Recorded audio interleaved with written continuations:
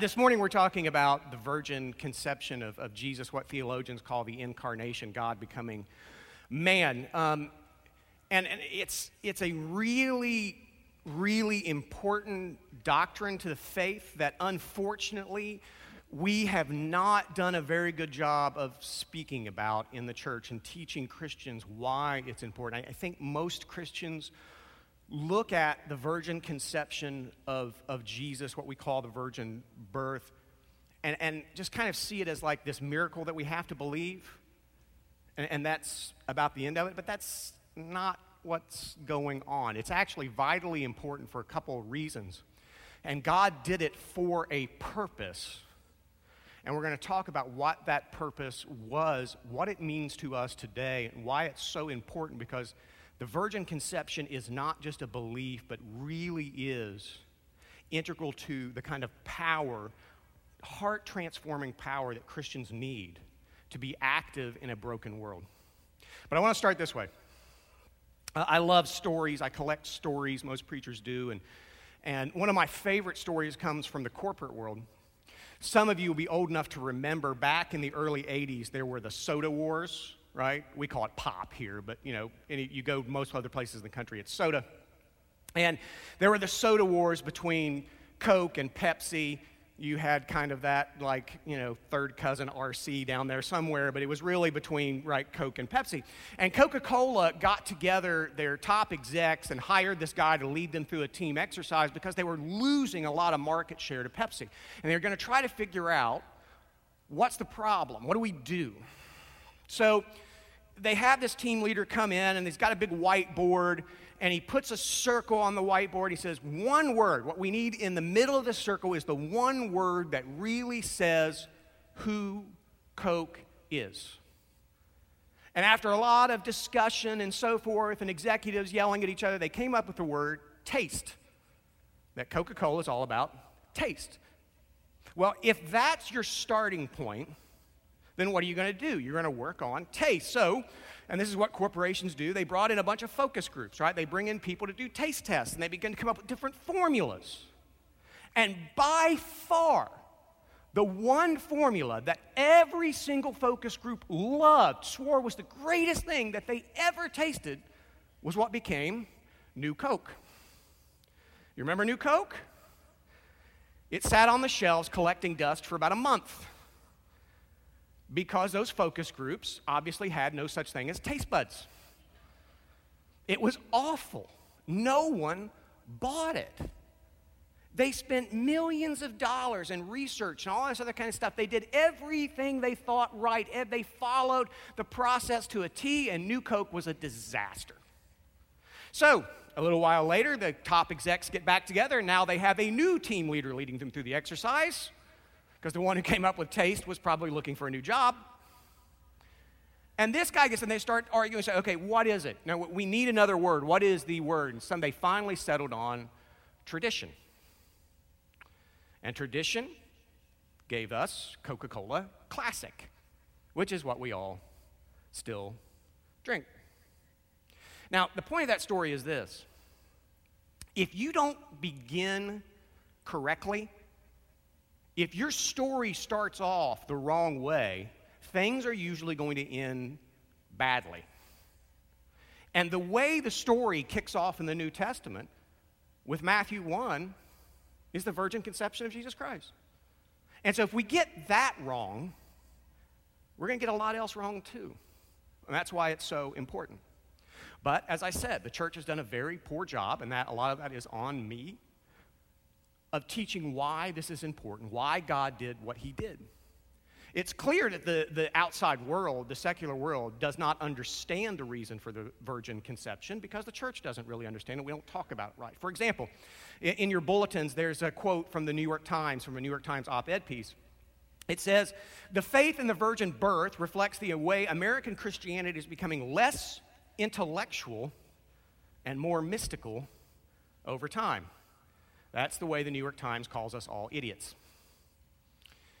Now, go beyond the fact that it's a false choice to say something is less intellectual and mystical at the same time. That doesn't make any sense, actually. But you get beyond that, and it's just clear that the New York Times, whoever wrote this piece, is along with a group called the New Atheists.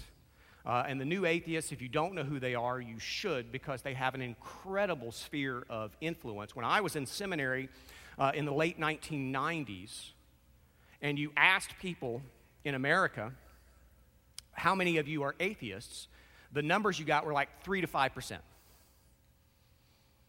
So, roughly, 95% of Americans believed in God. Today, just 15 years later, that number has jumped to 13 to 15%. And largely because of these new atheists led by folks like Sam Harris and Richard Dawkins, the late Christopher Hitchens, and Bill Maher. How many of you know who Bill Maher is? Yeah. Whether you are conservative, moderate, liberal, or apathetic, Bill Maher is, I guess the nuanced term would be, a jerk. A loudmouth jerk.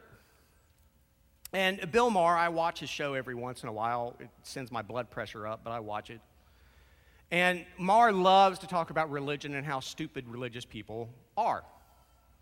And if you've seen his documentary, Religulous, not that I recommend it, he goes out and he tries to debunk faith in God, especially faith in Christianity.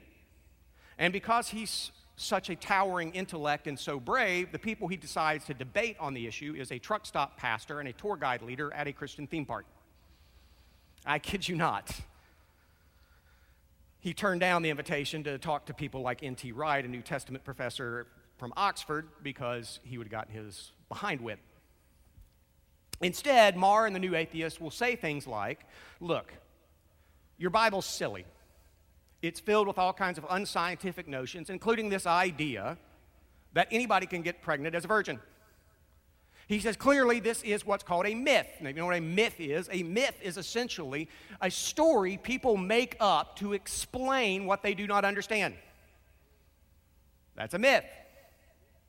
And they say, look, there are all these ancient sources. If you go back and look at classic literature, there is all kinds of stories about, these births of gods.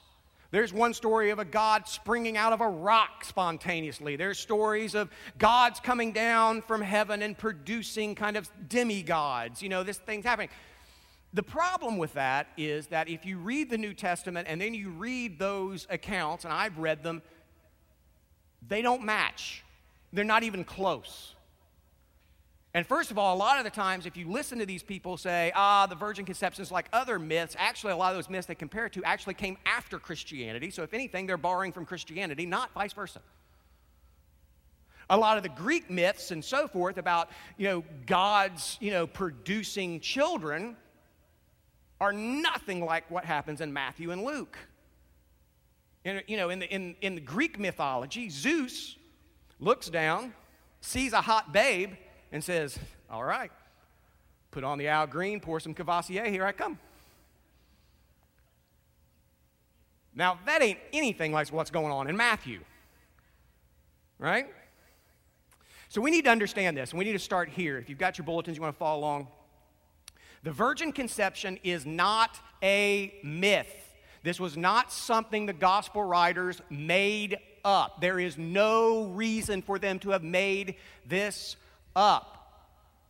Now, if you're writing if you're Matthew, you're Luke, you're writing in the first century, you're trying to put together a book to help expand the Christian church, explain the faith to those looking at the Christian religion, those considering the Christian religion, those who are new Christians, the last thing you do is borrow from pagan mythology. And the reason you don't do that is because Jews hated pagan mythology, and the easiest person to evangelize in the earliest church were Jews.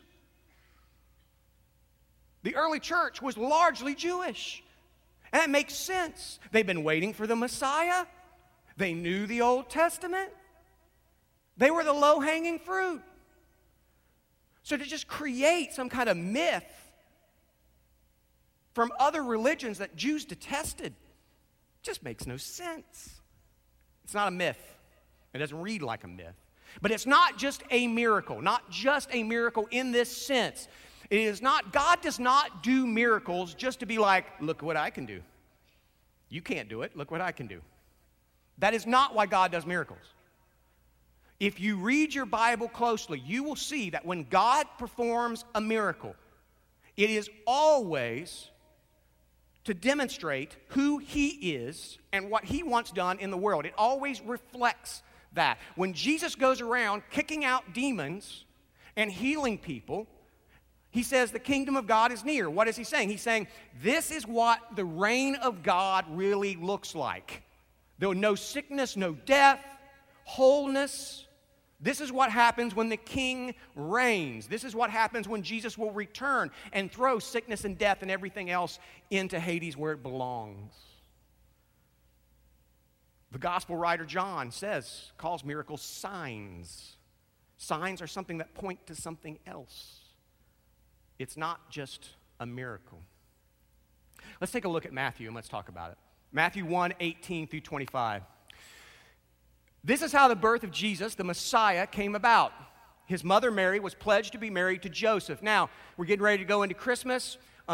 Mary was probably 12 or 13 years old. Probably 12 is usually when a young girl was pledged to be married. Joseph may have been as young as 16. He may have been older. We're not sure because we know that by the time Jesus is grown, Joseph has died. Throw it back up. But before they came together, she was found to be pregnant through the Holy Spirit. Now, the Greek there does not say, as Muslims and Mormons maintain, that Mary somehow had sexual relations with God. That is not what the text says. The Bible is very clear that, in fact, every conception, whether it's physical or not, God is the one who reaches into the womb and constructs a human being. You are all the handiwork of God Himself. And in this place, what has happened is, absent physical contact, the Holy Spirit has gone in and created Jesus in the womb, in the same way God creates other beings, just without the sexual activity between the man and the woman. And we'll talk about why that is here in a minute. Let's go through it again. Because Joseph, her husband, was faithful to the law and yet did not want to expose her to public disgrace, he had in mind to divorce her quietly. Now, that quietly is important. The law said that if a young woman was pledged to a man, in the eyes of God, they were already married and they were to be faithful to each other. If they had sexual relations outside of that, that is considered adultery. Adultery was punishable by death. So Joseph could have dragged Mary to the elders and said, she's pregnant, I haven't touched her, we're pledged to be married, take care of her. And people start picking up rocks. But he wanted to divorce her quietly, which means he did not want any harm to come to him. He's a compassionate man. But after he had considered this, an angel of the Lord appeared to him in a dream and said, Joseph, son of David, do not be afraid to take Mary home as your wife, because what is conceived in her is from the Holy Spirit. She will give birth to a son, and you give him the name Jesus, because he will save his people from their sins. In fact, the name Jesus in Aramaic and Hebrew is Joshua, but that name means God is salvation. Keep going. All this took place to fulfill what the Lord had said through the prophet, and he's referring to Isaiah 7. The virgin will conceive and give birth to a son, and they will call him Emmanuel, which means God with us. Now, that does not mean that they screwed up and that his name was Jesus Emmanuel Christ. Okay? It was not his middle name. That's not how that worked. By the way, Christ is a title, not a name. All right, you didn't go to like Bethlehem or Nazareth looking for Joseph Christ and Mary Christ. That's not what was going on. That's a title, not a name. They called him Emmanuel because that's what he would do. He would be God with us. And what I'm going to argue this morning is that's an incredibly powerful and important notion. When Joseph woke up, he did what the angel of the Lord had commanded him, which is always wise advice, and took Mary home as his wife. But he did not consummate their marriage until she gave birth to a son, and he gave him the name Jesus. Now, we are not the first ones to wrestle with that. The early church wrestled with why this was necessary. What was the point? Because the early church knew, though I think we struggle with this more than they did, the early church knew that sex between a man and a woman married in the eyes of God is not in any way, shape, or form sinful. It's not. Long before Adam and Eve were kicked out of the Garden of Eden, God commanded them to do what? Multiply, fill the earth. Right? Well, how do you think they were going to do that? Wasn't anybody around to adopt? They weren't growing kids in the garden. Right? Adam and Eve had sex, had kids through that, and God blessed that. So there's nothing sinful about sexual relations. The early church understood that. That's not what's going on here. But what Jews did believe was this. They believed that there is this thing called inherited sin, that we inherit a sinful nature. And they believed it was passed through the father. Women are going, no joke. Jews believed sinful nature was passed through the father. And what was important for God to do was to create somebody without inherited sin, but also to be fully human. Why? Well, first and foremost, this is necessary for salvation. The virgin conception is absolutely necessary for salvation. Now, there's more to it, but this is important. The reason Jesus Christ came to earth, and there's lots of reasons, but the really kind of central reason, because it's where most of us meet Jesus as sinners, is this.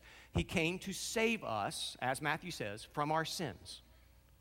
Now, what that means is Jesus goes to the cross, and on the cross takes the punishment for the sins of all people who place their faith in him. Now, when I say place their faith in him, I'm not just talking about belief that he is the Christ, the Son of God. Even the demons believe that. Faith, the Greek word, means belief, but it also means trust in and loyalty to. So faith is bigger than just belief. It's I trust in you. I trust that you are the Christ. I will trust in you for salvation. I will be loyal to you in my daily life. That's faith. And those who place their faith in Jesus Christ, their sins are all paid for. I was discussing this this morning. One of the reasons I ran in here is I was talking to someone out there, and I was telling them, God is not just a God of love, though he is also a God of justice. And justice demands that wrongs be dealt with. So what the Bible teaches is you have a choice. Your sins, which are rebellion against God, which is an injustice against God and each other, have to be dealt with. You either pay them yourself or Jesus pays them for you. Now, the only way this could be done is through a perfect sacrifice. The only way that Jesus could take our sins upon himself would be a perfect sacrifice, or otherwise, if he had sinned, he would only be paying the penalty for his own sins. He had to be perfect, which means he could not have inherited sin. But he also had to be man because God cannot die. So he had to be perfect and he had to be human. He had to be God and he had to have flesh. He had to have... And how do you do that? You have the Holy Spirit come, circumvent sinful nature, and create a baby that is both God and man. To live, to be tempted on our behalf, to die on our behalf. So the virgin conception is necessary for salvation. But there's more to it than that. The virgin conception is also the only way to truly convey God's loving empathy. By empathy, I mean to feel for someone else, to put yourself in their shoes, which is literally what Jesus does. Let's back up a little bit. Let's back up before time. Want to? Why not? You've had coffee. Before time existed, and there was actually a time before time. If Einstein was correct, we know that there was actually a time before time, as mind-boggling as that is. There was a period in which the only thing that existed was the Father, the Son, and the Spirit. And all three existed eternally. Now, you have this, all three perfect beings. They're one, they're three. That's weird enough. They're outside of time. I don't know how three perfect beings communicate with each other. What do you say when all three of you know everything? I don't know how that goes down. But they loved each other and they had perfect, absolute harmony with each other. You know what that means? It means they didn't need us. They didn't need any of us. Our creation was completely out of love, not need. Not because they were bored, not because they were lonely. Because let's face it, they knew what we would do. And I can't speak for you, but speaking for myself, I'm pretty sure that 99.9% of the time, God is looking at me going, oh my gosh, really? Can't you just drive around New Boston, Matt? Really?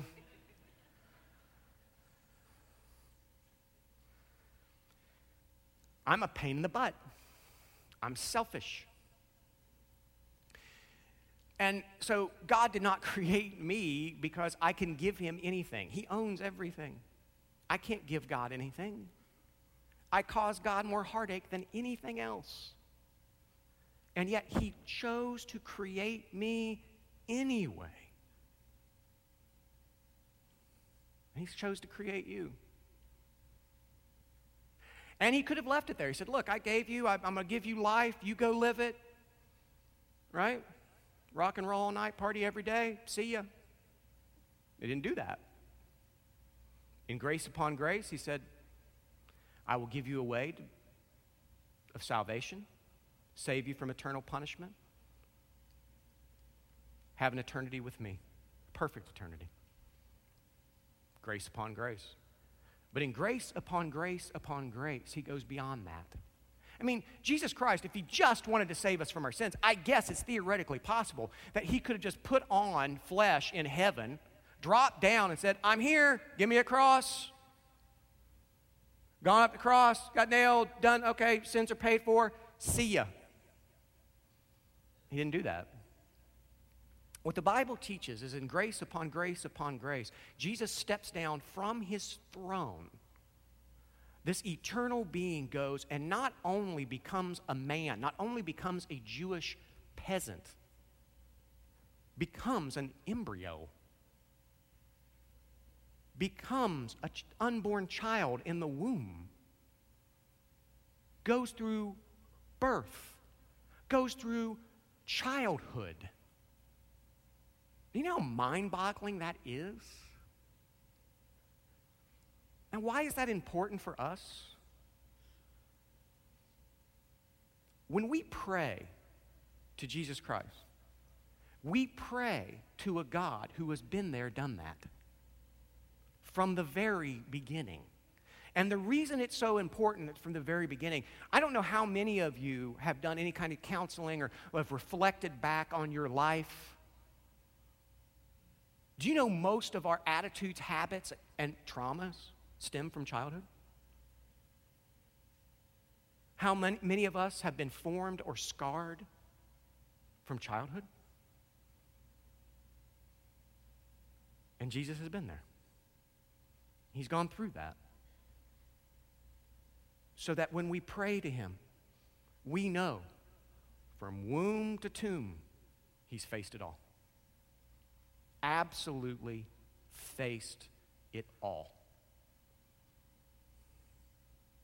He didn't have to. I don't see any reason why he had to. Other than to say, to be able to say, not only do I love you, but I love you so much, I will go through everything you go through. So that when you turn to me, you know you speak to someone who has suffered what you have suffered, who has faced what you have faced. You gonna tell me that's not important? Back 20 years ago now. Man, I'm getting old. 20 years ago, I went through a real personal crisis. It should have been the highlight of my life. I had just won a congressional campaign. I was on my way to Washington, D.C. Professionally, I had everything I wanted. I was kind of putting things in place to run for public office myself. Everything was coming together, except my personal life was a mess. And I was engaged at the time, and the engagement fell apart. Looking back, I can't imagine why getting engaged to someone and then disappearing for 9 months on a congressional campaign would have any kind of impact at all. Women, go figure. And I went through that, and it was really, really tough. And when I would come home from Washington, D.C., and we had a congressional office downtown, I still don't know how he knew this, but there's an elected official here in town that will remain nameless. But he used to come see me. If he knew I was in town, he'd come, he'd bring a cup of coffee, and he'd sit it down on my desk, he'd close the door, he'd say, "How you doing?" He had gone through a painful divorce just a few years before. I knew he was still reeling from heartbreak. I was heartbroken. Knowing that he knew what I felt and was there for me made a huge difference in my life. That kind of loving sacrifice makes a huge difference, does it not? The virgin conception of Jesus was necessary for salvation, but also to establish this loving relationship, and this loving relation, that kind of loving relationship, empowers people. Love, empathetic, sacrificial love may be the most powerful thing in the world, is it not? It will drive you crazy. It will change your heart. It will melt you. It will just absolutely change you. And sometimes the best way. I don't tend to watch chick flicks. The only Sandra Bullock movie I've seen in the last 10 years is the one where she was floating around in space.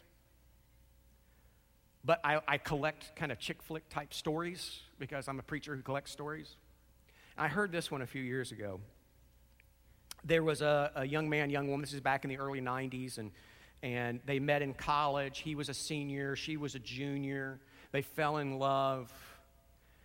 He got a Rhodes Scholarship, I believe it was, to go to Oxford and study for a year or two, and she had to stay and finish college, but they got engaged. He gave her a ring. He scrimped and saved. He gave her a ring, said, "I love you. Will you marry me?" Got down on his knees, did the whole thing. She said yes, and they knew they wouldn't see each other for at least a year. This is going to be very difficult for those of you under 30 who don't really remember the early 90s or the 80s. There was a time when there were no cell phones or internet. We had to do this thing called a landline, or wrote these things called letters. And that's how you communicated. And so they knew they wouldn't see each other. There's no Skype, there's no going on. He's going to England, she's staying there to finish school. They'd see each other in a year. Between that, there would be the occasional expensive phone call, and there would be letters, lots of letters. A few weeks after he left, she walked out in the street and was hit by a car. When she woke up in the hospital, the first thing she did, of course, was she looked down and she saw, can I move? She thought, yeah, hands, arms, legs, move my feet. Okay, good. Whew. She looked up at her parents and she tried to talk, and she realized she had no voice. That one of the complications from the wreck and the surgery was she would never be able to speak again. Quickly it hit her that this was going to destroy her relationship, her engagement, because her fiance had fallen in love with her because they would sit and talk all night. He had primarily fallen in love with her mind, and they just loved to talk and talk and talk and talk. And she thought, this is over. It's ended. She took the ring off of her finger, put it in an envelope, put it in a desk drawer. She began to learn sign language. Not so much to live. She thought at that point, without him, without her voice, that she would just really exist more than live. The phone would ring. She suspected it was him, but she wouldn't answer. She was too afraid of what he would say. She was too afraid that he would finally say, I'll be there for you, but of course, we're done. A year went by, and one day, back in the hospital, she woke up, and there he was. And the first thing he did was sign to her, "I love you." Though he'd been studying at Oxford, which is like studying at Harvard or Yale, you study all the time, 16-hour days, 6-7 days a week. He had taken the few spare moments he had to learn sign language so that when he returned to the love of his life, they could talk and talk and talk and talk.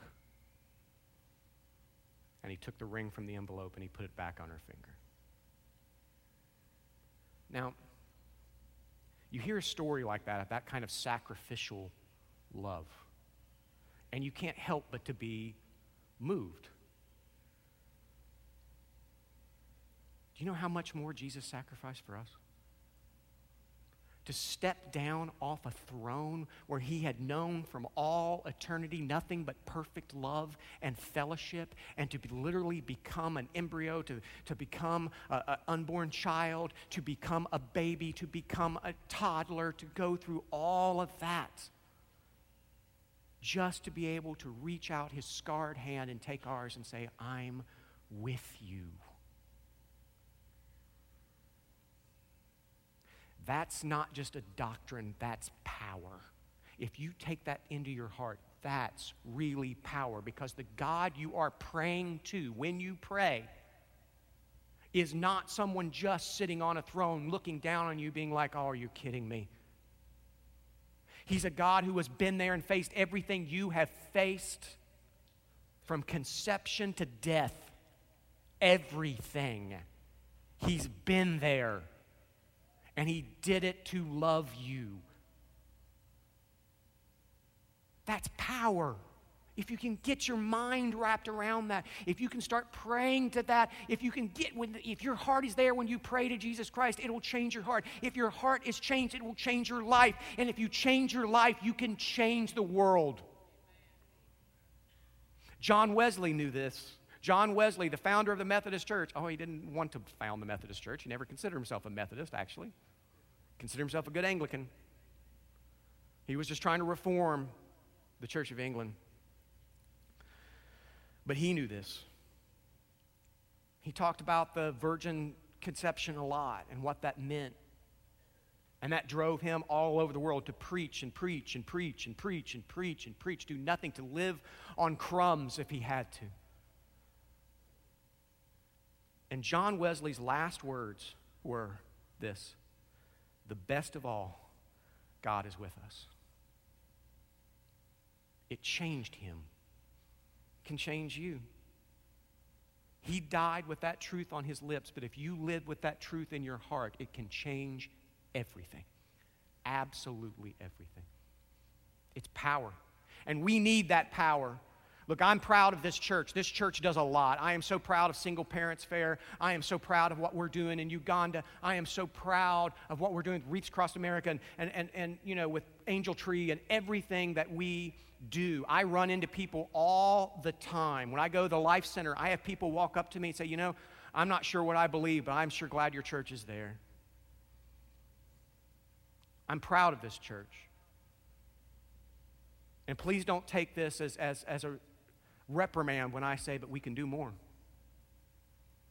We can do more. And here's how you can give more. First and foremost, we still need to raise the money to do the baby rescue mission in Uganda. We need to raise that money. My mom doesn't know it yet. Mom and Dad are roughing it in Hawaii this week.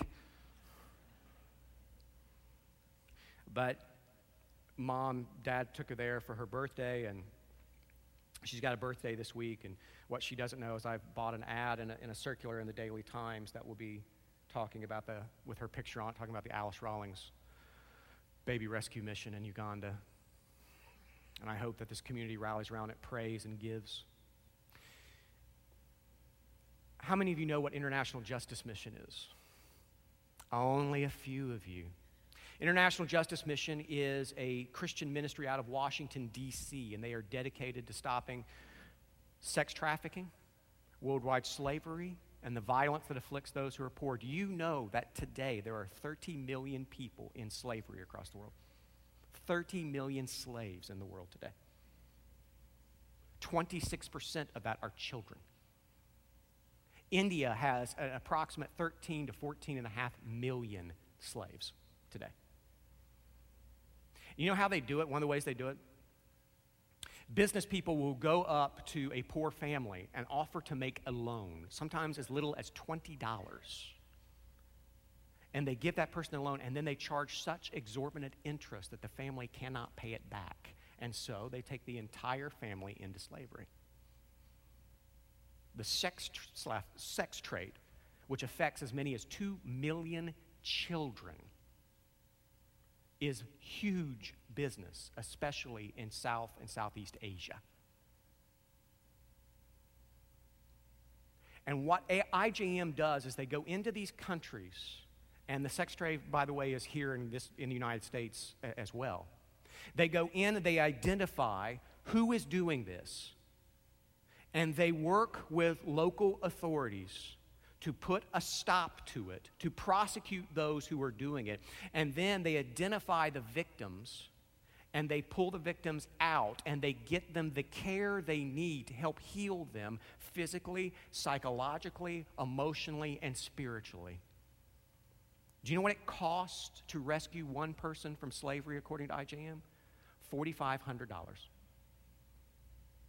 The cost of a decent used car is what it takes to get one person out of slavery today. I happen to think that's a worthwhile goal of the church, don't you? I was proud that a person that I've helped to disciple over the last few years stepped up. You may have seen the article in the Daily Times, and Megan Keaton, who was out there somewhere, I don't know where she is, but anyway, she is raising money for IJM through a thing they call Dresscember. Dresscember is where women wear a different dress every day, and then they get sponsors to help pay for it. I think she's trying to raise about $1,100. I think she's raised a couple $100 so far. If you look at the bulletin there, the web address where you can go donate money to Dresscember is right there. And I would encourage you to do that. $5, $10, $25, $50. $1,100 is not a lot. I personally hope and pray she raises $4,500. It'd be a cool thing to rescue one person out of slavery for Christmas, wouldn't it? Now, if you're sitting there going, all right, look, dude, I don't have money, so what am I going to do? Well, there are a couple things you can do. One is this. I believe on December 19th will be the next Ambassadors for Christ ministry. Ambassadors for Christ, led by Steve and Tiffany Johnson, who were here, if you remember, a few months ago talking about this. They reach out to those on the East End, and on our own East End of Portsmouth, there is still a lot of prostitution out there. And so they reach out to them, try to get them off the streets and care for them. And that's something you can volunteer to help do. And I believe Friday, December 19th is the next time they will do it. Also, Monday, Wednesdays, and Fridays at the Salvation Army, we have folks here who lead a ministry called Father's Table, where they feed the homeless and what's called the food insecure. If you know what the food insecure is, that's people who just can't afford 3 meals a day. And you can go help serve, you can go help just wash dishes. And if you can't do any of that, it's like I can't get off work, I haven't got money, here's what we got. I'm going to ask you to do one thing before you leave today, just one. International Justice Mission sent us a bunch of postcards this week. And what we're going to have is, as you walk out that table where you usually pick up like the CDs, the sermons and stuff like that, there are going to be postcards out there. And what I need you to do is sign the postcard. The postcards go to elected officials. And basically what it says, all it says, it's not, IJM is not left, right, or center, they're not Republican or Democrat, none of that. It just sends to one of your elected officials, senator or congressman, says, hey, look, we're Christians, we're concerned about modern slavery and violence, and we want you to be concerned as well. We want you to help IJM work with local government officials in foreign countries to put a stop to this. And that's all it says. And I need you to know that when you sign that postcard, And I would encourage you to, IJM told me to have them sent to Senator Sherrod Brown. I called an audible last night and said, nope, we need to send them to Rob Portman because Rob Portman comes up for re-election next. And I don't know if you've noticed this about politicians, but those who are coming up for re-election tend to pay more attention to the mail. That's how that works. So just fill it out to Senator Portman. If you're from Ohio, if you're from Kentucky, send it to, Senator Paul or whatever, and just say, hey, look, we're concerned about this. Sign your name. And you don't have to mail it. All you do is fill it out and hand it back to whoever's there at the back table. There'll be a couple people back there. We'll mail it for you. We'll take care of it. Is that too much to ask? Because all I'm saying is this. If God is willing to sacrifice that much to love us, how much more should we sacrifice to show we love him? Especially at a time of year where we're celebrating the fact that he left his throne for us. And he left his throne for us. Let's pray. Father God, I thank you so much, the grace upon grace upon grace. Creating us was grace. We caused you almost nothing but irritation. And yet, out of love, you made us. In grace, you came to save us from our sins. You left your throne to suffer more than anyone has ever suffered when you were torn apart on the cross to take the punishment for our sins. But then in grace upon grace upon grace, you took on flesh to face every single temptation, to face every single irritation, to face every single pain and every single thing that drags us down, all the things that depress us, all the things that create anxiety, all the things that create fear in us. You have been there. So we come to pray to you. We come and we put our hands in yours in prayer. We put our hands in your hands that are scarred and rough and have been there and done that. And we can pray and talk to someone who knows us, truly knows us, and has felt what we feel. And you did that all out of love. May we show you love in return. In Jesus' name we pray. Amen.